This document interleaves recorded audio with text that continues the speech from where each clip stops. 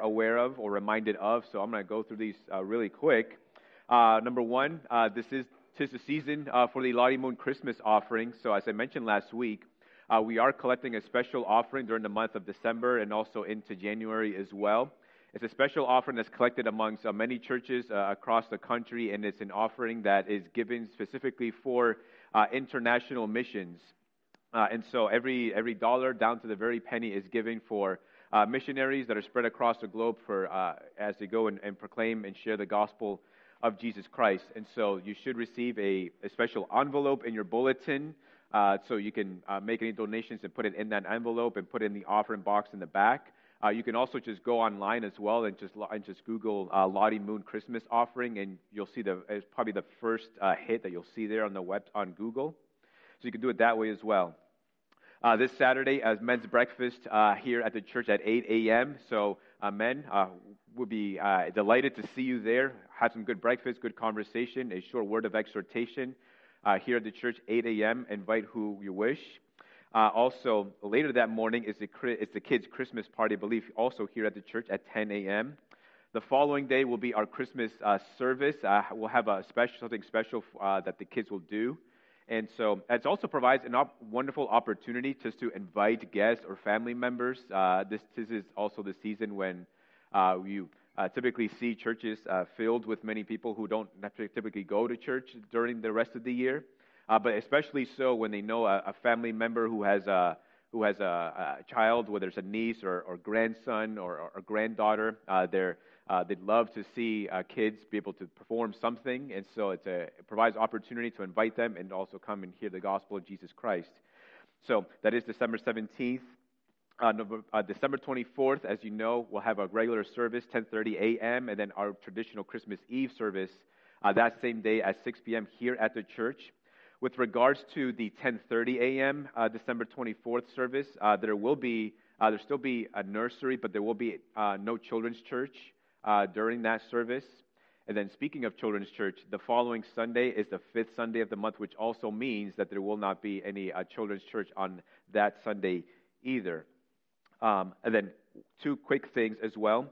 If you are a member, you're invited to continue to remain if you like, if you're not a member here at the church, but specifically for members, I hope that you can linger for just very briefly. We want to invite or vote in a family into membership, and so it should not take very long.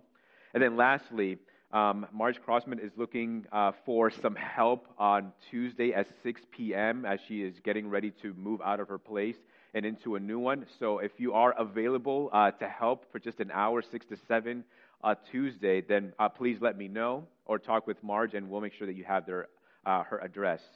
So those are all the announcements. We will continue, as we traditionally do, by readying our hearts and minds not only for Advent season, but also to ready our hearts for worship. And so with that, I'm going to invite Ron and Nancy Gentini to come up, and they will do our Advent devotional. Say a quick prayer before we transition to our first song of worship this morning.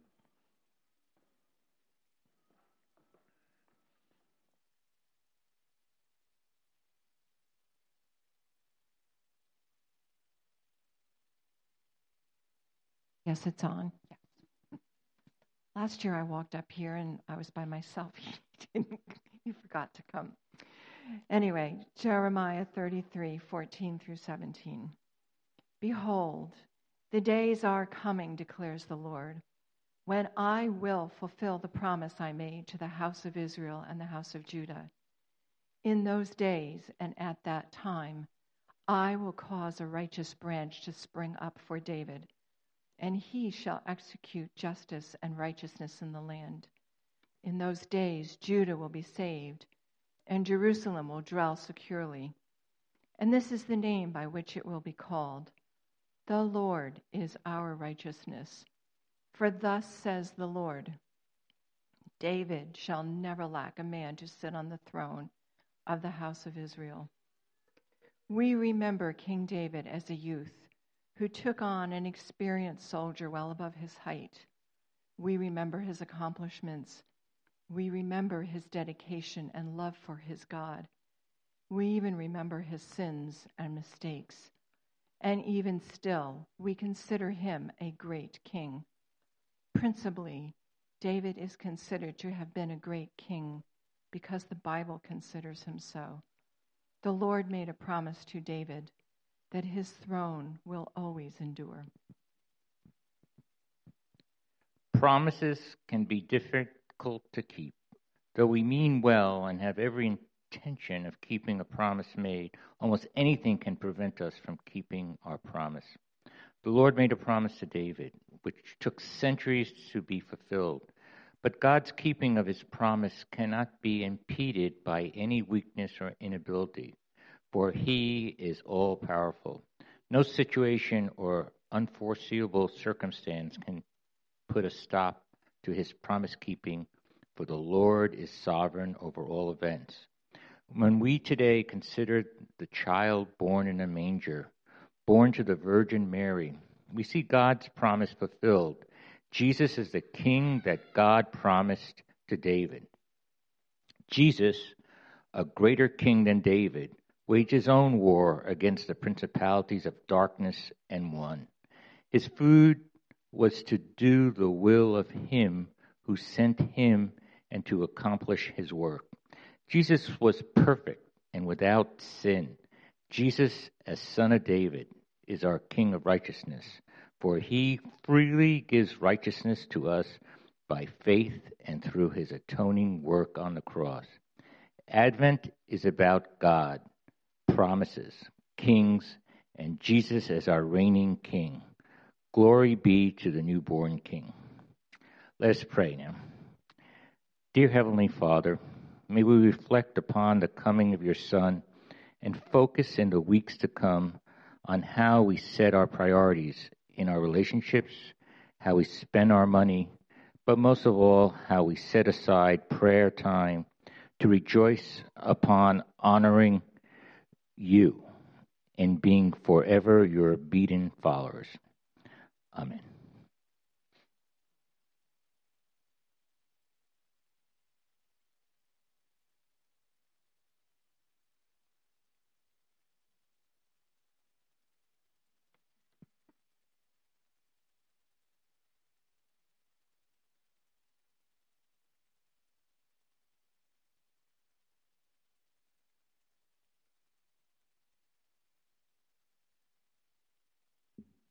Amen, church. Let's stand as we continue in worship this morning. The Word of God says in 1 John verses 16 to 18, it says, "For from him, his fullness, we have all received, grace upon grace. For the law was given through Moses. Grace and truth came through Jesus Christ. No one has ever seen God, the only God who is at the Father's side. He has made him known." Amen. So let's worship this morning together during this Advent season, worshiping Jesus for his glory. Amen.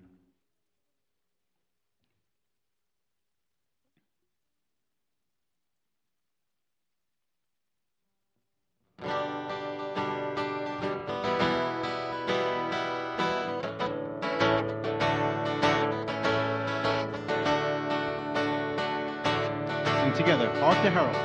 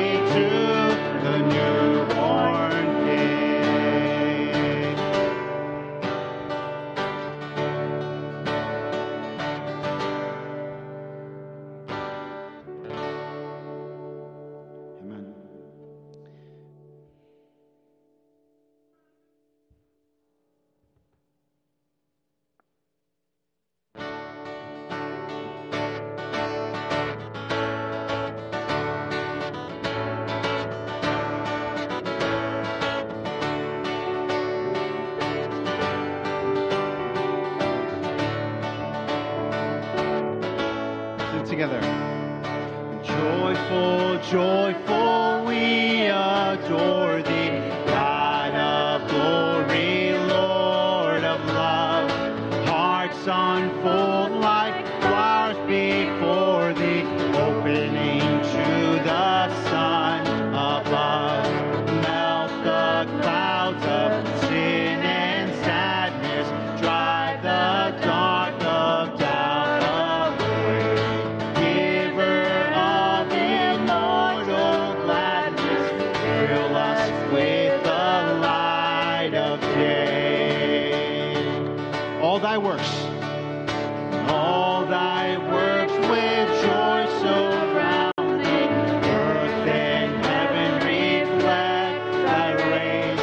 Stars and angels sing around thee, center of unbroken praise. Field and forest, vale and mountain, flowery meadow, flashing sea, chanting bird and flowing fountain, call us to rejoice in thee.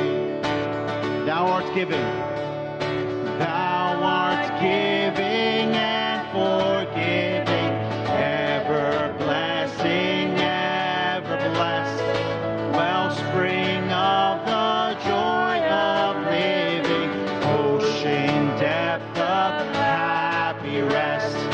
Thou our Father, Christ our brother, all who live in love are thine. Teach us how to love each other, lift us to the joy divine. Yes, Lord, we worship you, Father. Mortals join the mighty chorus, which the morning stars began. Father, love is reigning o'er us.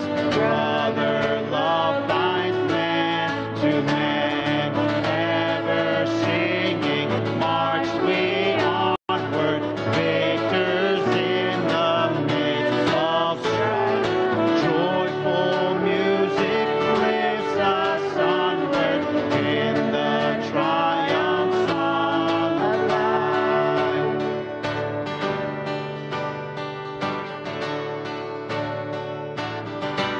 Amen.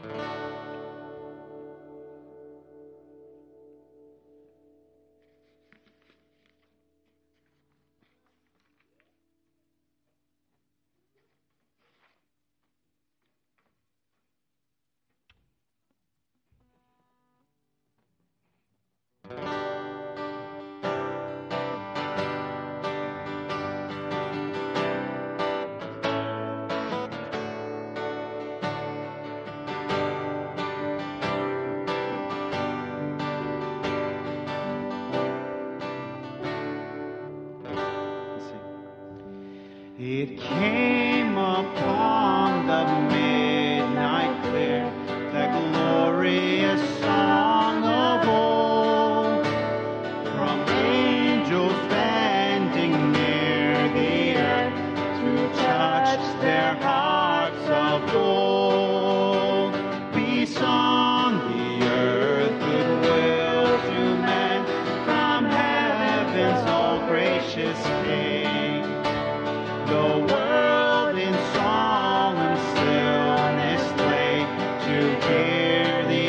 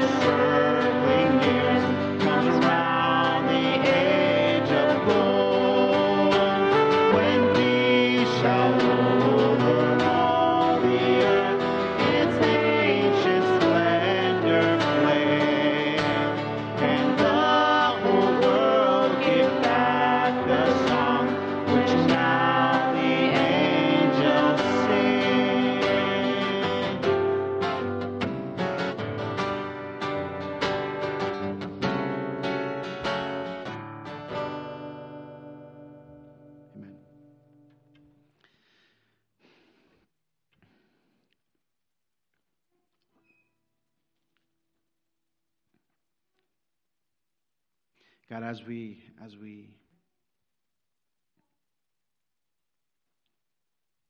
you have graciously given us the opportunity, God, to come and gather this morning, to be able to wake up, to get ready, to do our morning routines, to be in your word, to pray. God,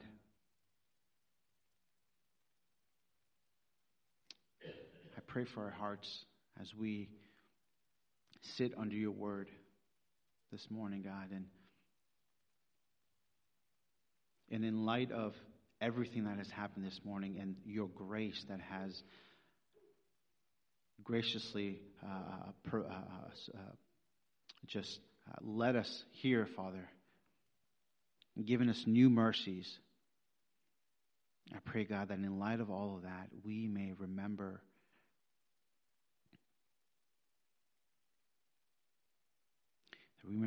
God, the whole point of why we gather, especially during this season, this Advent season, God. May our hearts, our minds be focused, Lord. May our affections, God, be stirred.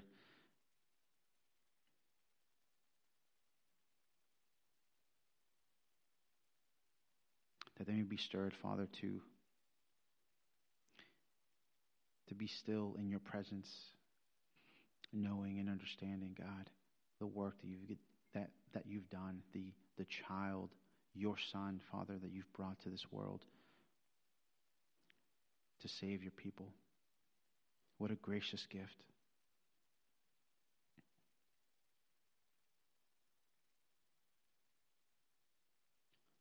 The Word becoming flesh. God, in that understanding, I pray you may continue to lead us in your word now. God, that we may grasp the weight of the work that you've done through Jesus. Help us to remember where you have taken us out of and where you have placed us into.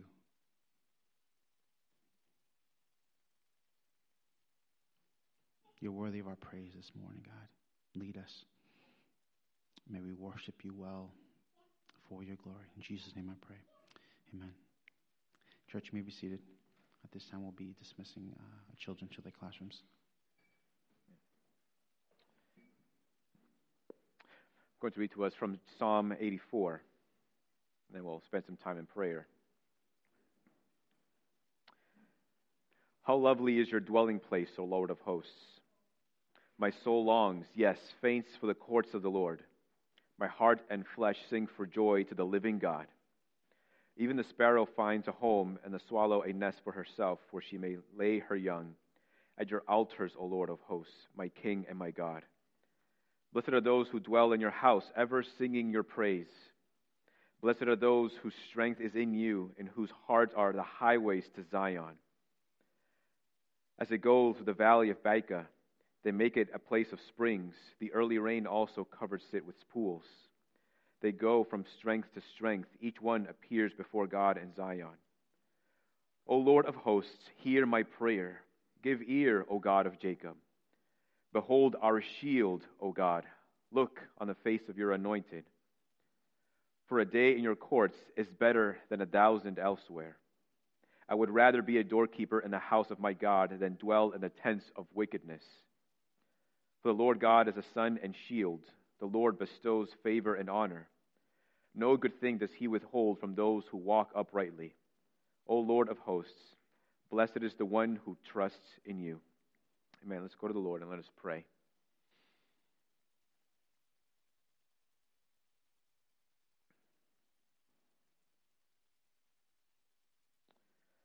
Father, we consider this psalm. Lord, we consider the affection that's written in this psalm and how it communicates a longing to be in the dwelling place of God. That a day in your courts is better than thousands anywhere else. Father, as we consider the Advent season, Lord, we are reminded that the only way that any one of us can find a dwelling place with you is because of what Christ Jesus has done for us. In Christ Jesus, we have the fullness of blessings. It is through Christ Jesus that you, our Father in heaven, do not withhold good things from those who walk uprightly, because you freely give them to us through Christ Jesus. And the promise is that you bless those who put their trust in you. Lord, as we consider these things, as we consider that you have made us for yourself, and that man's proper place is to be in dwelling with God, Lord, we consider also our sins. Lord, we consider that we have not always walked in a way that is upright, in ways that have been less than faithful. We consider our own sins and we also consider that we do not deserve to have a dwelling place with you. Lord, would you have mercy upon us and forgive us of every sin and transgression, every sin of word, every thought that does not acknowledge you.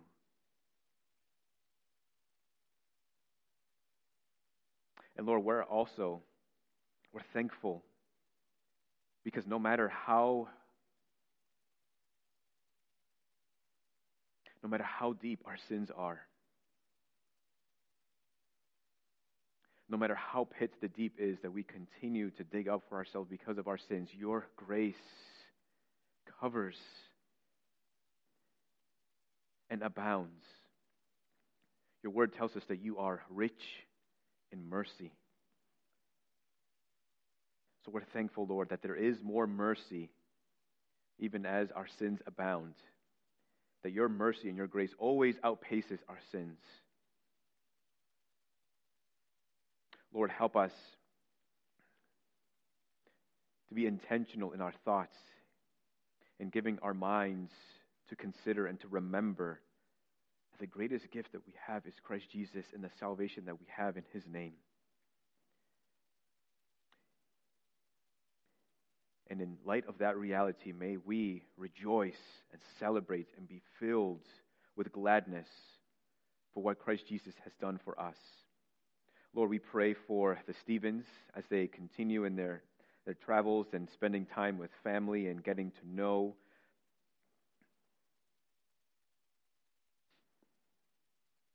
their newest addition, Lord, as they're adjusting now to being grandparents. Lord, would you fill this time, this season, with great memories, with joy and delight. Father, we pray that you may continue to bless and keep them each. Help them to continue to do that which you've called them to do, and to do so with an eye to pleasing you. Lord, we join them in praying for the salvation of their family members. Lord, we pray that you would grant them salvation through Jesus Christ. That in the hustle and bustle of the holiday season, Lord, that they might come to know Christ Jesus as Savior. Father, we pray for Lloyd and Cindy. We pray that you might help them to continue to follow Christ, that they might run hard after Christ, that they might pursue Christ with all of their energy, with all of their strength, with all of their might, and that they might grow in their love for Christ Jesus. Help them to continue to walk in obedience. We also pray for the salvation of their loved ones. God, we pray that this season, God, that they might find Christ, that they might come to know the joy of salvation, that they might come to experience the gladness that comes from having sins forgiven. Lord, protect their health, Lord. Sustain them each day. We pray especially for Lloyd as he visits with doctors, Lord, and as he takes meds for different reasons. Lord, would you bring him to good health, Lord? Would you revitalize him, not only physically, but also emotionally and spiritually as well? Father, we pray for our sister Ina. She continues to minister in the DR. Father, we pray that you might energize her for the work that you have given her and called her to do, providing strength each day, providing nourishment through the food of your word each morning. Provide for her every need in Christ Jesus. And we pray, Lord, that through her labor, through her efforts, that many might come to know your glorious salvation in Christ Jesus. Father, we continue to pray for this region. We pray for New England. We pray, God, that you might bring about a great salvation for your great glory and your great name. We pray that you would help us as a church, that you would help other churches as well in giving us, all of us, boldness to continue to share the gospel of Jesus Christ, that we might believe, Lord, that you are the God who still saves, and that we might see your glorious salvation. Lord, please do this great work and use your precious saints to this very end. Father, there is so much chaos and so much tumult, Lord, now in our country. Father, we pray that as we come to the conclusion of this year, Lord, that it might end with peace, and it might end with quietness. Father, we pray that you might still every chaotic heart, that you might still every mind, God, that is given to animosity and hostility and violence, that you would thwart and put to end the schemes of the evil one.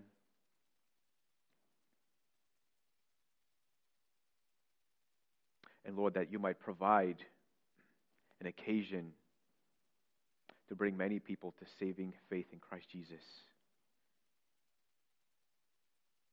Lord, we pray for those who are dads, continuing to raise children in their home. Lord, would you help us and energize us for this wonderful work that you have called us to? Lord, help us to be patient.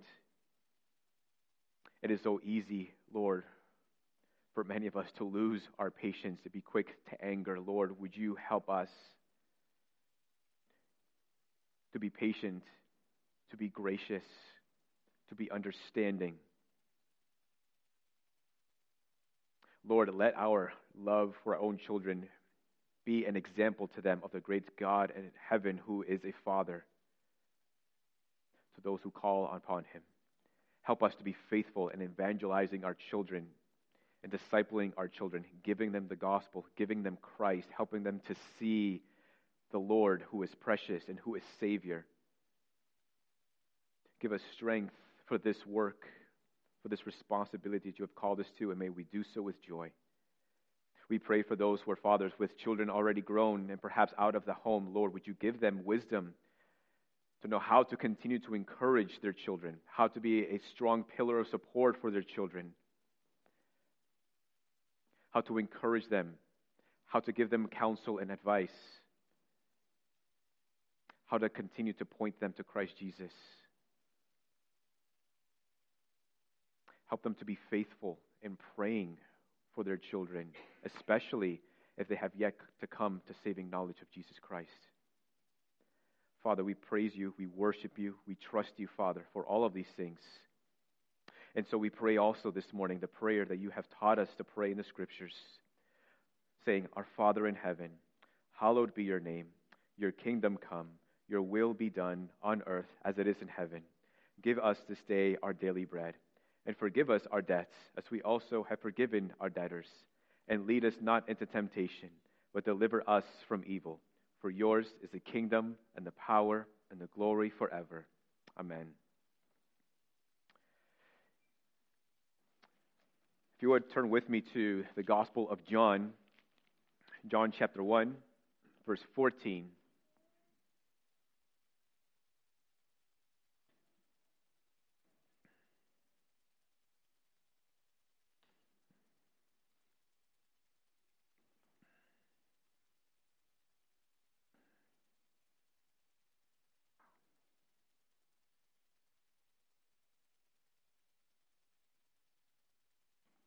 John chapter 1, verse 14. And the Word became flesh and dwelt among us, and we have seen his glory. Glory as of the only Son from the Father, full of grace and truth. This is the word of the Lord. Lord, we come to you this morning and asking that you might continue to prepare blessings for us, and that we might be prepared to receive your blessings. Even so, as we consider your word this morning, as we consider the God who's come down to us, as we give thought to the one who is divine, made like unto us. Lord, help us to receive your word. Help me, Lord, to preach it rightly. And through your Spirit,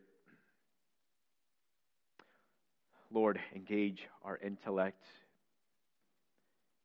and our emotions and our affections. For Christ Jesus' sake, we pray these things. Amen. We use words to communicate, to express intent, to express our hearts, to express our experiences. In the passage we read that the Word of God became flesh and dwelt among us. That which is divine became dressed with human flesh, and that this is intended to communicate something to the world. When we go into a store, clothing store, we see mannequins. Mannequins are not really worth much. They're just mannequins. But when you dress them up with something, they're intended to communicate something. They're intended to grab your attention. Hey, this dress looks beautiful. Hey, this outfit together looks nice. If you want it, you can go to this particular section of the store and you can grab it yourself. But that's not quite what we're talking about here when we consider the Word made flesh. We're not saying that which was nothing becomes something because it is dressed up with something. In fact, we might actually think it's quite the opposite. How can that which is immensely valuable, how can that which is divine then be clothed with human flesh? Doesn't that devalue the divinity or the preciousness or the holiness of that which is holy? It's almost like taking a Ferrari and putting a bunch of bumper stickers on it. Like, why would you do that? When someone is trying to express an emotion or an experience or a feeling, sometimes they will dress up their words with poetry.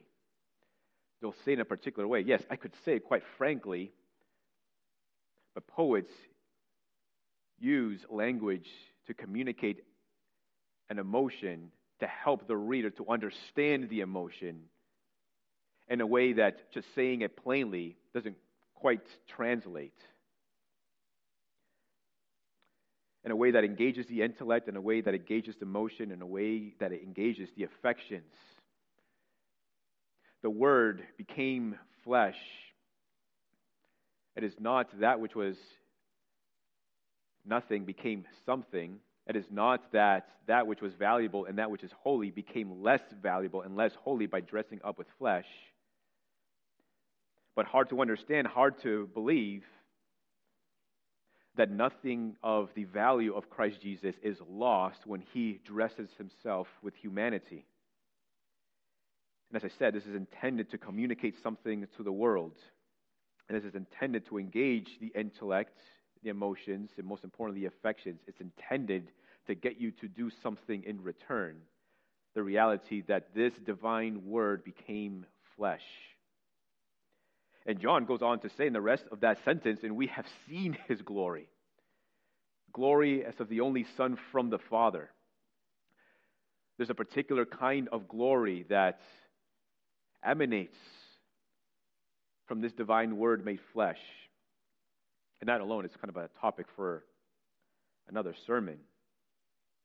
So this morning I want to consider with you the topic of the Word become flesh. And rightly so, because this is part of the reason why we enjoy the Advent season. It's part of the reason why we want to give thought and consideration to Christ Jesus during the Advent season. It's because of this reality, this truth, that the Word became flesh. So what I want to do is spend some time considering what of the incarnation, the purpose of the incarnation, but most importantly, and this is where we'll spend most of our time, is the significance. What is the significance of this fact that the Word became flesh? First, the what of the incarnation. The word incarnation, very fancy word for just simply saying the Word became flesh. This is the divine becoming man. And in considering the Word becoming man, considering incarnation, right, we also consider the Virgin Mary. This is incredibly important to understanding the Word became flesh. And it's not that we are trying to put Mary in a position that is high above the Scriptures sort of try to put her in. It is considering that this was a miraculous kind of birth. There's nothing inherently about Mary that deserves our praise and adoration and prayers. It is the manner of Jesus, the divine Word, coming into existence that demands our attention. John chapter 1 verse 14 speaks of God's entrance into the world.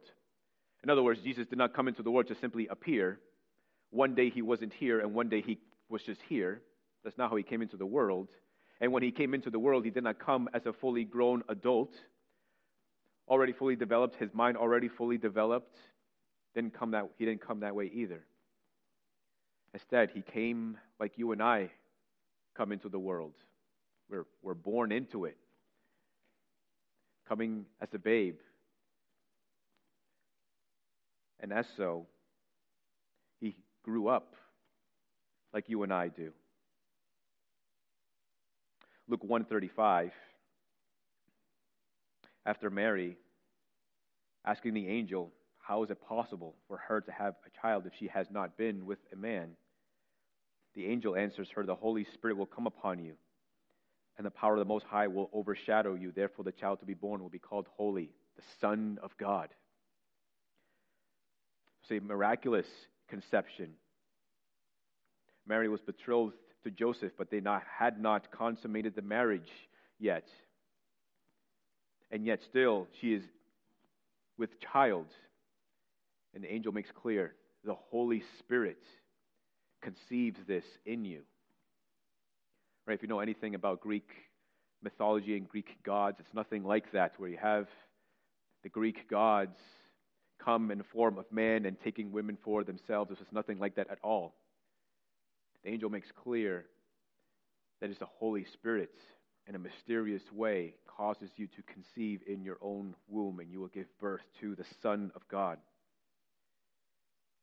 John 1:12 tells us something that is consistent with this miraculous conception. John 1:12 tells us, but to all who did receive Jesus, who believed in his name, he gave the right to become the children of God, who were born not of blood, nor of the will of the flesh, nor of the will of man, but of God.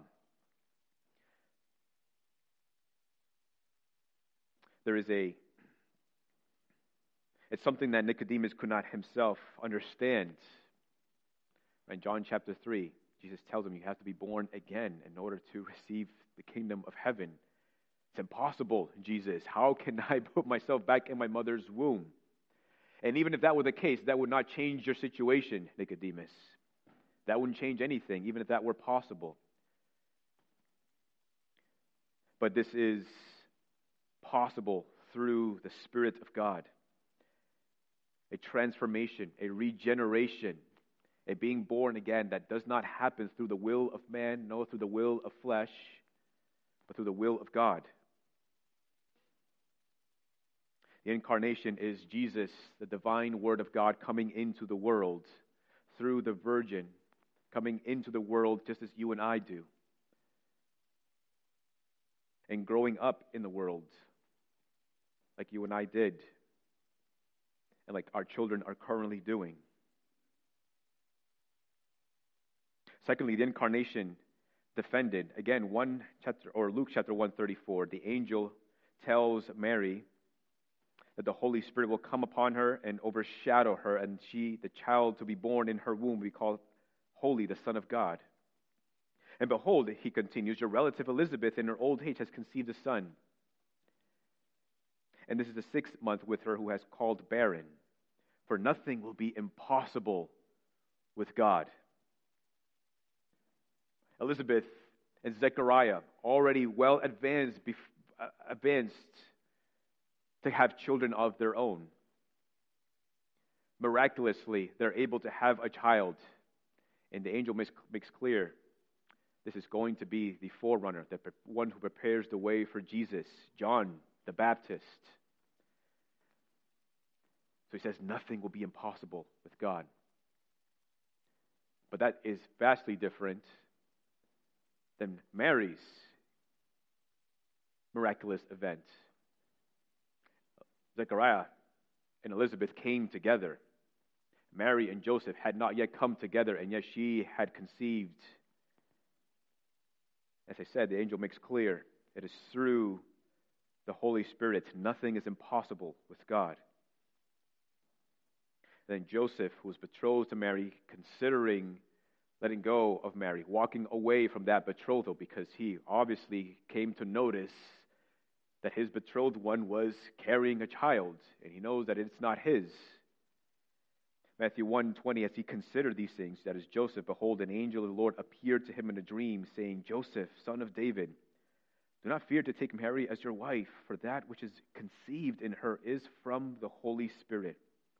She will bear a son, and you shall call his name Jesus, for he will save his people from their sins. Joseph receives a measure of comfort to know that it's not that his wife has been unfaithful or his about-to-be wife was unfaithful. That a miraculous, impossible event has just occurred, and that is she has conceived in her womb. And that, or the one who is in her womb, is to be the Son of the living God, the Savior of the world. Galatians 4:4 makes clear that this is from the plan of God. When the fullness of time had come, God sent forth his Son, born of a woman, born under the law. Not at a random time, but at the fullness of time. At a time predetermined by God, he sent forth his Son. And how did he send his Son into the world? He sent his Son into the world to be born of a virgin. And in this way, he would also be born under the law, under the commandment of the Lord. He is no longer who is one sort of outside of the law. He is no longer one who is the one who sets, or the originator of the law. The one who created the law would also submit himself under the law by being born of a woman, born like you and I. And so for this and for many reasons, the virgin birth is absolutely important, because in the virgin birth we see the capture of the full divinity of Jesus Christ and the full humanity of Jesus Christ. It is not that Jesus was fully man and was a person fully endowed with the Spirit of God and nothing more, right? That is a heresy. It is not that Jesus was fully divine, but just simply acted as a human being. No, Jesus was born. The divine one was born into the world through a woman, and that in that way he is fully God and fully man at the same time, something that our finite minds cannot understand or fathom, but we're not called to understand it, we're called to believe it.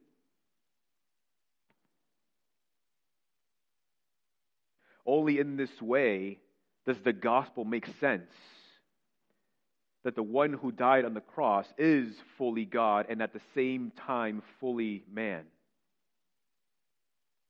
And that takes us to, thirdly, the purpose of the incarnation.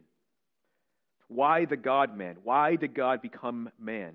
And there's several reasons, but just to name a few, Mark 10:45 answers well that question.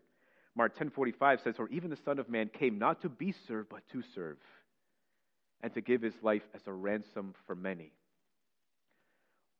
Why the incarnation? Why did the divine Son of God become man? It's not for the purpose of serving himself, though he certainly had every right to, but it's to serve. And what did this serve ultimately lead to? To his dying as a ransom for many. That is why God became man. John 18:37, as Jesus is being interrogated by Pilate moments before his crucifixion, Pilate asked him, "So you are a king?" Jesus answered, "You say that I am a king. For this purpose I was born, and for this purpose I have come into the world, to bear witness to the truth. Everyone who is of the truth listens to my voice." Why did the divine Word of God become man? To bear witness to the truth. And what is the truth? That he is divine. That he is the Son of God. To bear witness to the truth that man is in desperate need of a Savior, and that he is that Savior.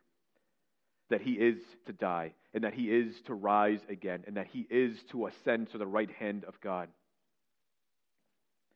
That is the truth he came to bear witness to. And if you have believed in that truth, then he says that you are of the truth.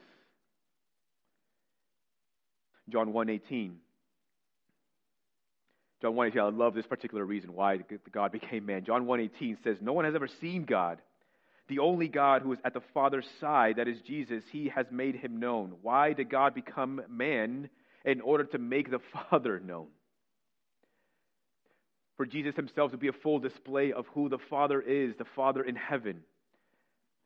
It is for this reason that Jesus is kind of perplexed when Philip asks him, "Lord, show us the Father, and it is enough for us." And Jesus says, "Have I been with you so long, Philip, and yet you still do not know me? To see me is to see the Father." Moses pleaded on Mount Sinai to see his God's glory. He was shown just a small picture of his back, and here is Jesus in the form of his flesh, dressed in the poetry of human flesh, to show the world, here is the Father. If you hear Jesus, you hear the words of the Father. To behold the works of Jesus is to behold the works of the Father. Jesus says, "It is my will to do the will of him who sent me. This is my food," he says. He even says that every word that he speaks is the words of the Father. To behold Jesus is to behold the Father in heaven.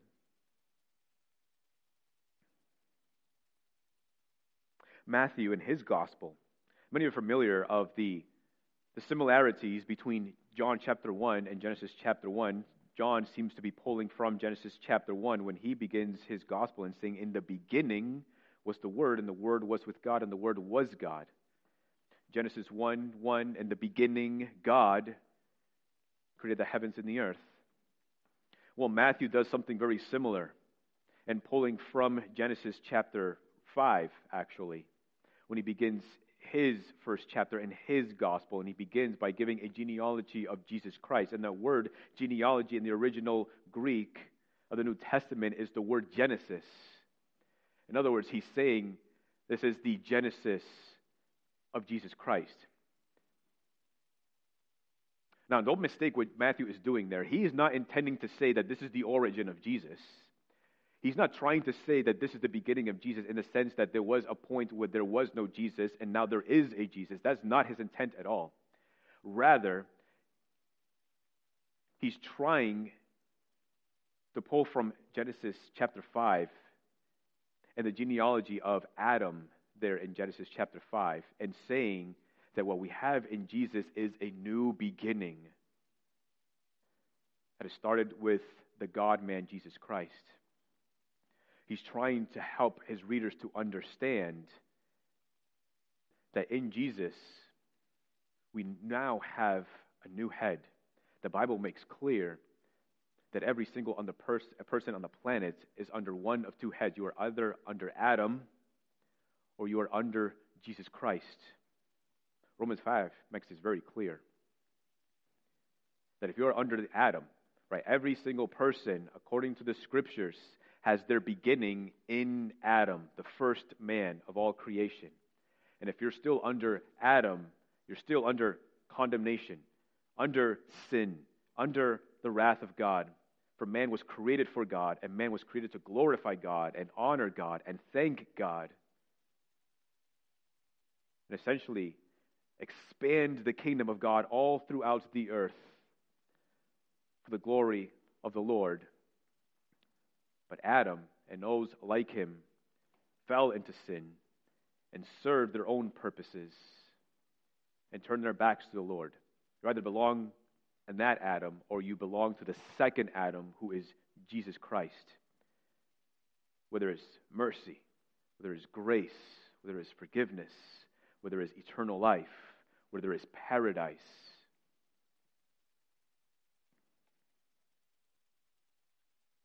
Why did God become man? In order to bring about a new humanity in him.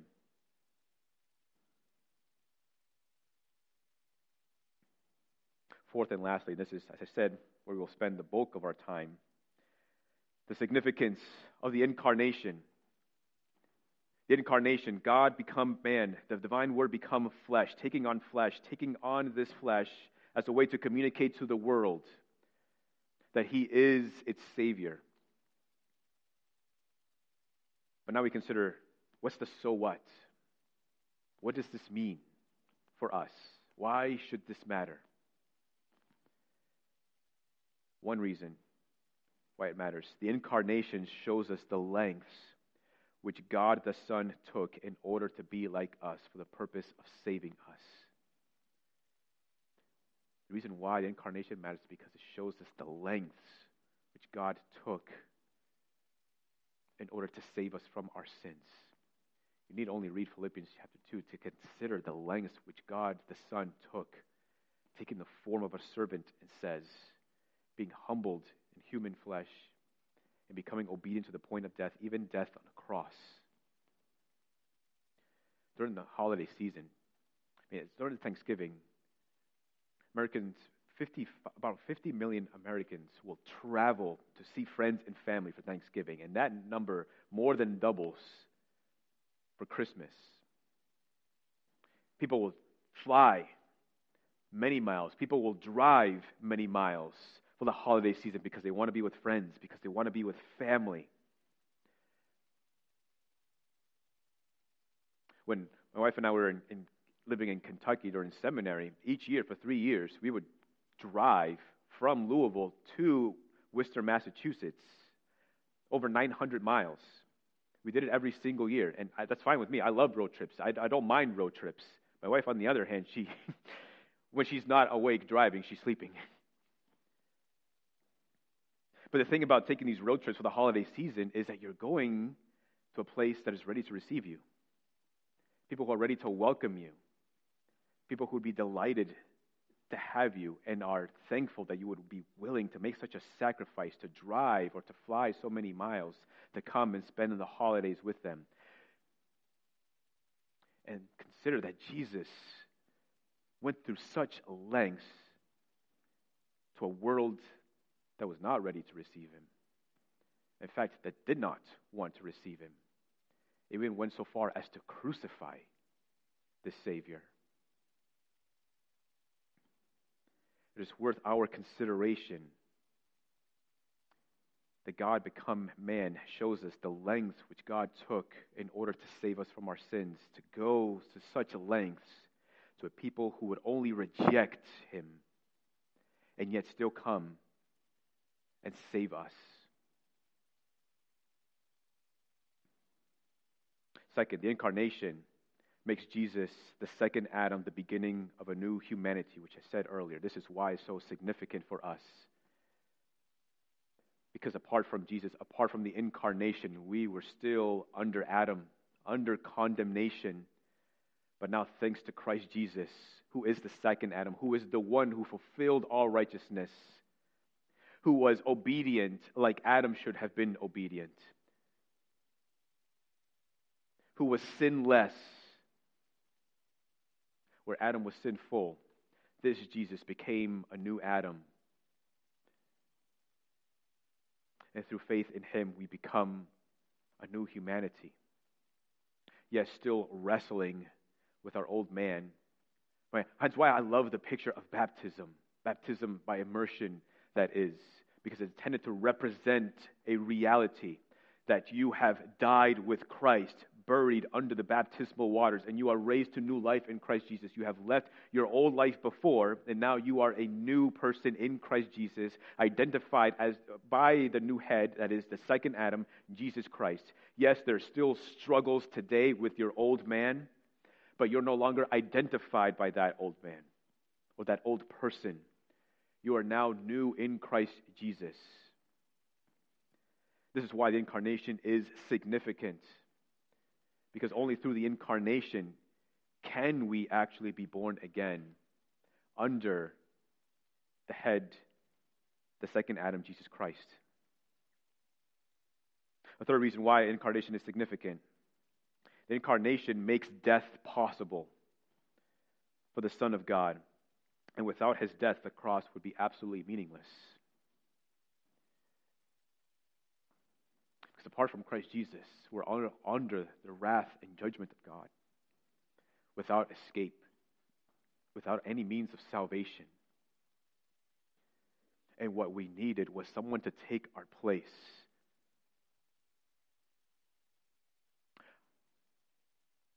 People love their animals. That's great. That's fine. But imagine someone on death row and then someone taking an animal and saying, hey, this animal is going to take your place. Right? We consider it unfair. Right? We'd be happy. We'd be delighted if we were the ones on death row. Like, sure, great. But it's kind of unfair. Why is that? Because the life of a person is of much more value than an animal. Right? Such an exchange would never take place. You would never expect that. But you cannot just simply have another person take your place. You cannot have the person next to you take your place. You cannot have a sibling. You cannot have your spouse. You cannot have a father or mother take your place, because they're still under the same condemnation.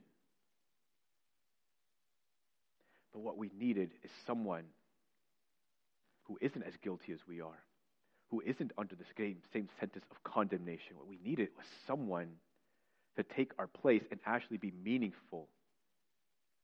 And that had to be none other than the Son of God, Jesus Christ. And yet, at the same time, he could not just be fully divine, because you cannot kill that which is divine. If you could kill that which is divine, then that which is divine, it actually is not divine. But the only way that this could happen, where someone could take our place and actually be an acceptable exchange, is by having someone who is like us and at the same time not like us. It's by having someone who is fully God, someone who is perfect, someone who is fully righteous, and at the same time human as we are, and yet without sin. And that is none other than Jesus Christ. His incarnation makes his death possible, but it is also his divinity that makes it impossible for Jesus to stay dead. For he could not help but rise again from the dead. Old pastor by the name of John Stott reminds us that at the root of every caricature of the cross, there lies a distorted Christology. The person and work of Christ belong together. If he, that is Jesus, was not who the apostles say he was, then he could not have done what they say he did. The incarnation is indispensable to the atonement. In other words, you cannot separate the person of Christ from the work of Christ. The person of Christ, who he is, which includes how he came into the world, is absolutely important when it comes to considering the work of Jesus Christ. It is who he is that makes possible his very work.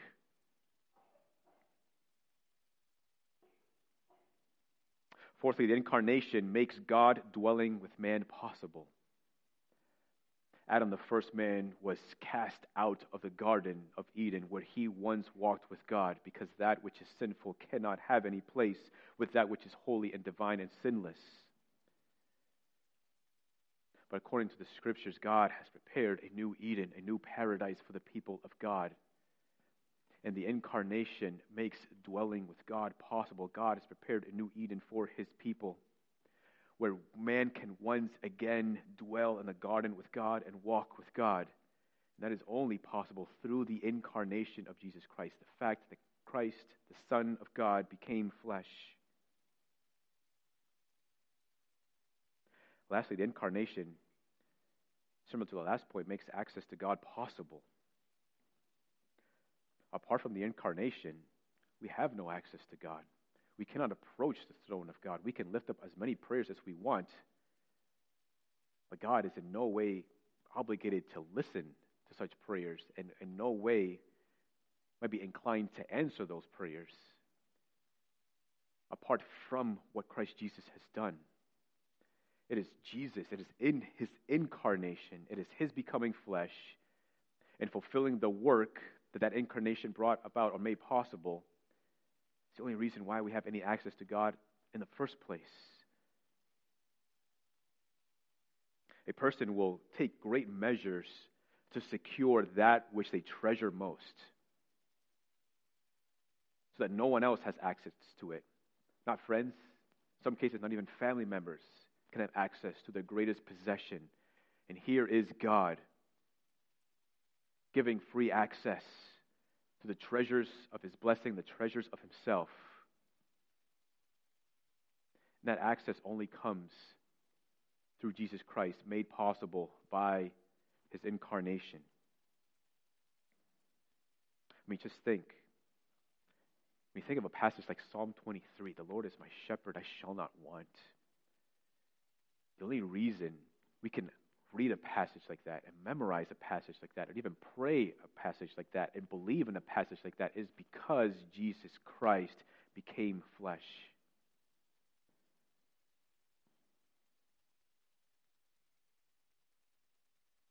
Let me conclude with a couple of points of application. Again, considering the lengths that Christ took on our behalf, how he went through so much distance to come and save us. Thinking about that we ought to also consider ourselves and ask ourselves, are we willing to go out of our way or get out of our own way to help those in affliction, to meet the needs of the saints, to encourage the faint-hearted, to strengthen the hands of those who are in a season of trial and temptation? How far are we willing to go for one another? How much are we willing to put on the line? How much are we willing to sacrifice, considering how much Christ Jesus has sacrificed on our behalf?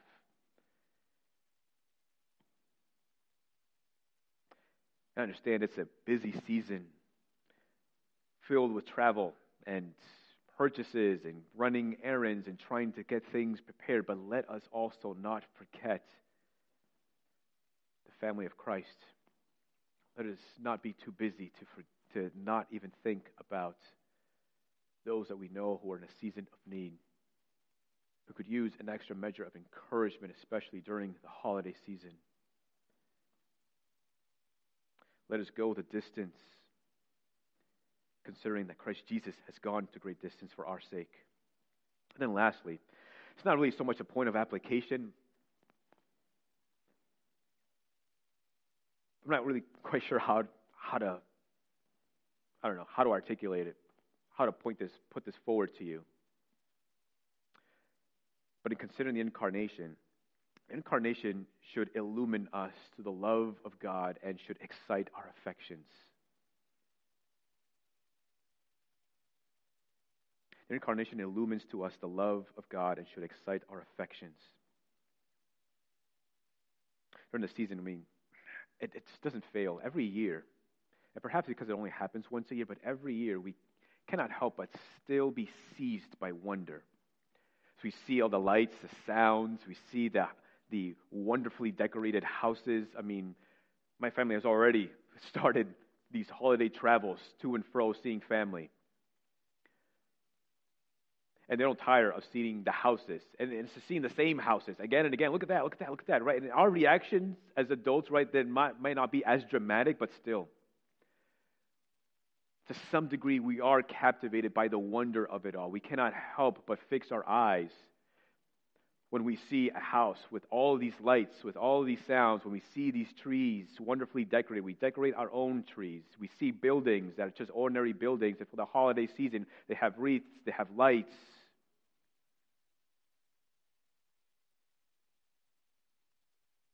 They're dressed in this way. And they give off a particular sense of wonder. And when we consider Jesus, the Son of God, that which is divine, taking on human flesh, it's not intended to make him less glorious, but it's intended to communicate his glory in a different way. John Calvin states that the richness of God's glory is invisible until it shines forth in Christ. The majesty of the Father is hidden until it shows itself impressed on Christ's image.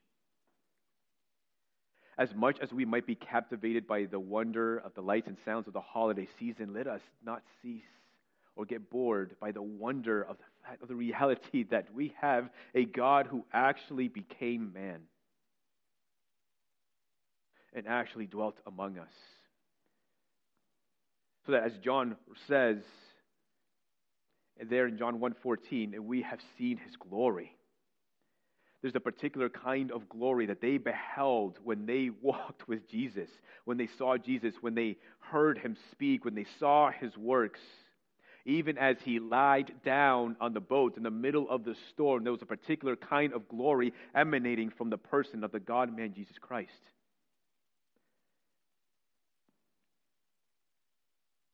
And I think John is reflecting back as he now understands better. And as he's reflecting back, he's captivated by the wonder of it all. Here is God made flesh. And it is absolutely amazing. And for us today, we still can be seized by the wonder of it all when we just simply go to his word. Because in the word, we are intended to hear Jesus. We're intended to see Jesus. They're written for us so we might understand who he is and his work. And in understanding who he is and reading of who he is and what he has done, it's emanating for us a particular kind of glory that is intended to capture our sense of wonder in us. So that when we see the scriptures, we see with the eyes of faith. When we consider intellectually what the word says, we consider it illumined by the wonder of it all. And with the eyes of faith and with our minds illumined to the wonder of Christ Jesus, our hearts cannot help but be captivated and made alive to this peculiar kind of glory that we behold in considering Jesus as we read of him and understand him there in his word. And that sense of wonder begins at the incarnation. The divine word of God was made flesh. Yes, to bring glory and honor to himself, but also to save his people from their sins. Let us not be bored with that message, but let us continue to be captivated with a sense of wonder at that reality that God became man for your sake and mine.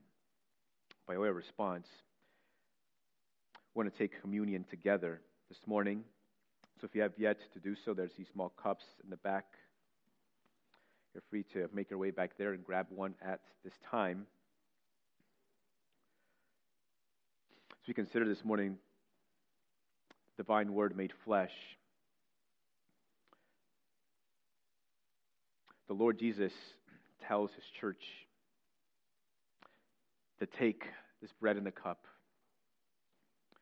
and they're intended to represent something. They're intended to communicate something to us, and that is that Jesus' body was bruised for us, and that Jesus' blood was shed for us. This precious body, this divine one who took on flesh, born like one of us, fully God and fully man, his own flesh was disfigured and scarred and bloodied for your sake and mine. This is what this reminds us of. But it also points us to the day when we will see the risen Christ, when we will see him in his glorified body. Still there are the marks of his hands from where they pierced his nails. But we will see him as he is, and we will be changed into his likeness. So as we take this meal, let us be reminded of that wonderful day that God has secured for us when we will behold the risen Christ. And we will see him in a way that we cannot now. We will see a glory about him that our eyes and our minds and our hearts cannot take in right now. We will see him in the full display of his glory. So whether you are a member here at the church or not, if you have believed on Christ Jesus as Lord and Savior, he is the Lord of your life, and your life is also characterized by repentance, turning away from sin and turning to Christ Jesus. If you have received baptism, then you are invited to take this meal as a brother or sister in Christ Jesus. Regardless of whatever sins you've committed this past week or during this month or even just moments before coming here today, this meal is a reminder to you and I that our sins have been forgiven in Christ Jesus, that we are no longer held accountable to them, but they have been paid for by the blood of Jesus Christ. So take this with that full confidence that your sins are forgiven, dear brother and sister. If you have yet to believe in the gospel of Jesus Christ and have not submitted your life to Christ Jesus as your Lord and Savior, then we ask that you not take this meal with us, because the Bible makes clear that this is given to those who have professed faith in Christ Jesus. And to take this meal in an unworthy manner that is apart from faith, you are drinking or taking a particular judgment upon yourself. But even as we consider the Word this morning, as we consider the Word made flesh, consider that Christ Jesus came into this world to save you from your sins. The only thing that is barring you from receiving such forgiveness is your own decision. But today you can make that decision to turn your life to Christ Jesus, accept him as your Lord and Savior, commit your life to following him, and you will receive eternal life and the forgiveness of your sins in Christ Jesus. So before we let us take a moment to silently pause and reflect on Christ Jesus, what he's come to do for us, for our sake. Confess your sins before the Lord, but also trust that your sins are forgiven in Christ Jesus. So let's take a moment to pause and reflect before the Lord.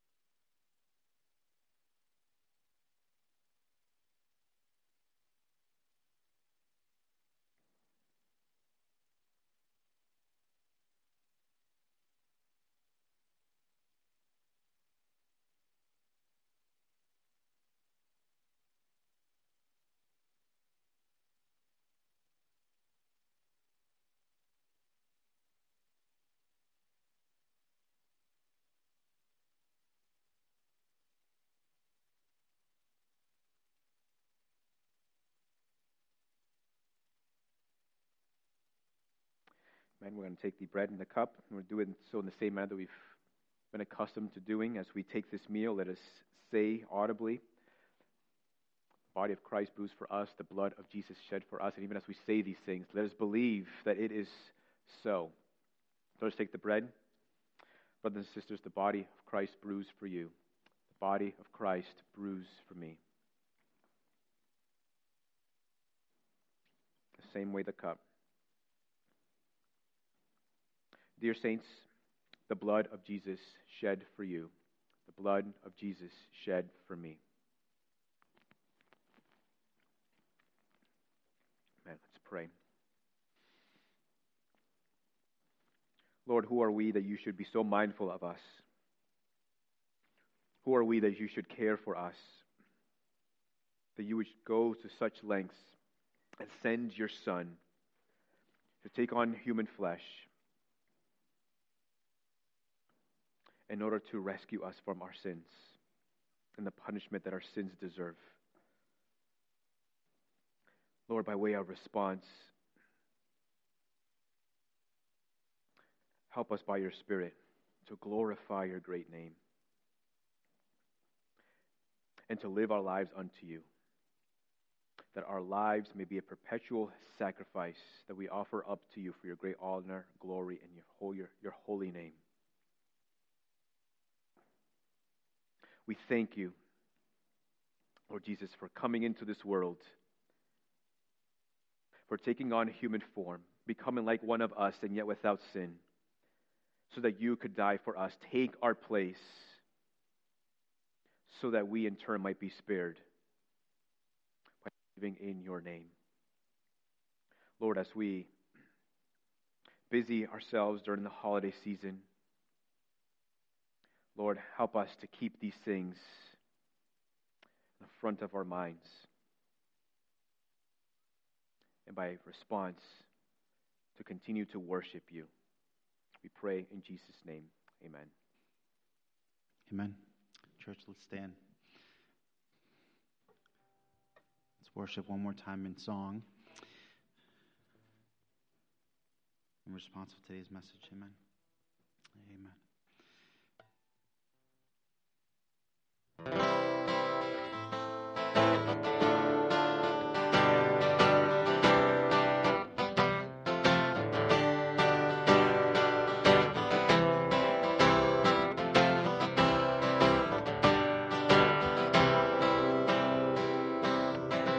Together, angels. Angels we have heard on high, sweetly singing o'er the plains and the mountains in reply, echoing their joyous strains. Gloria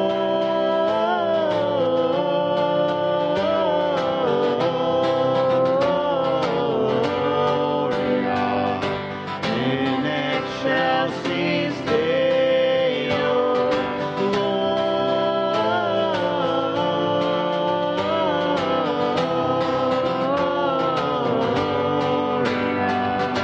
in excelsis Deo.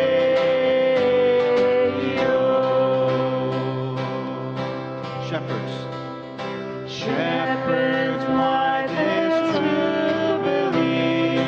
Why your joyous strains prolong? What the gladsome tidings be, which inspire your heavenly song? Gloria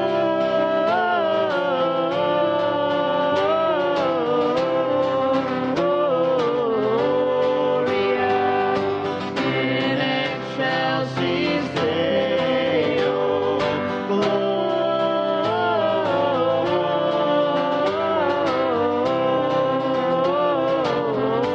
Gloria in excelsis Deo. Come to Bethlehem. Come to Bethlehem and see Christ, whose birth the angels sing. Come adore on bending knee Christ the Lord, the newborn King. Gloria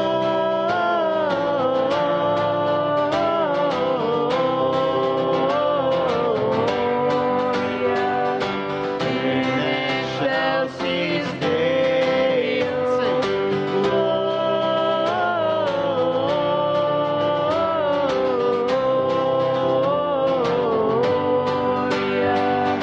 in excelsis Deo.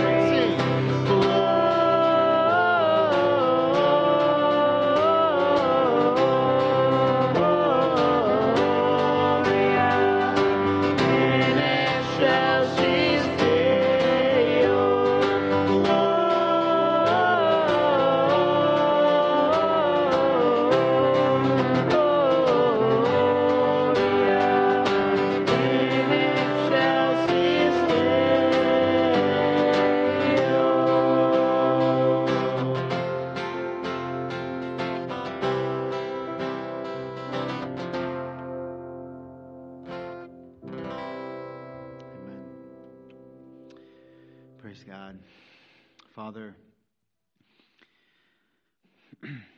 Father, outside of Jesus, our lives are meaningless. He is the perfect gift, the perfect sacrifice, the perfect exchange for our lives. Thank you for Jesus. Thank you, Father, that we can once again walk and dwell with you, Father, because of Jesus. Father, you are the reason that we can trust in Jesus, who became flesh, in order that we could be redeemed by his blood.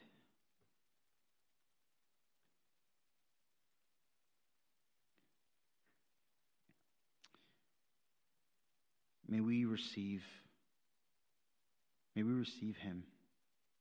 May we believe in him.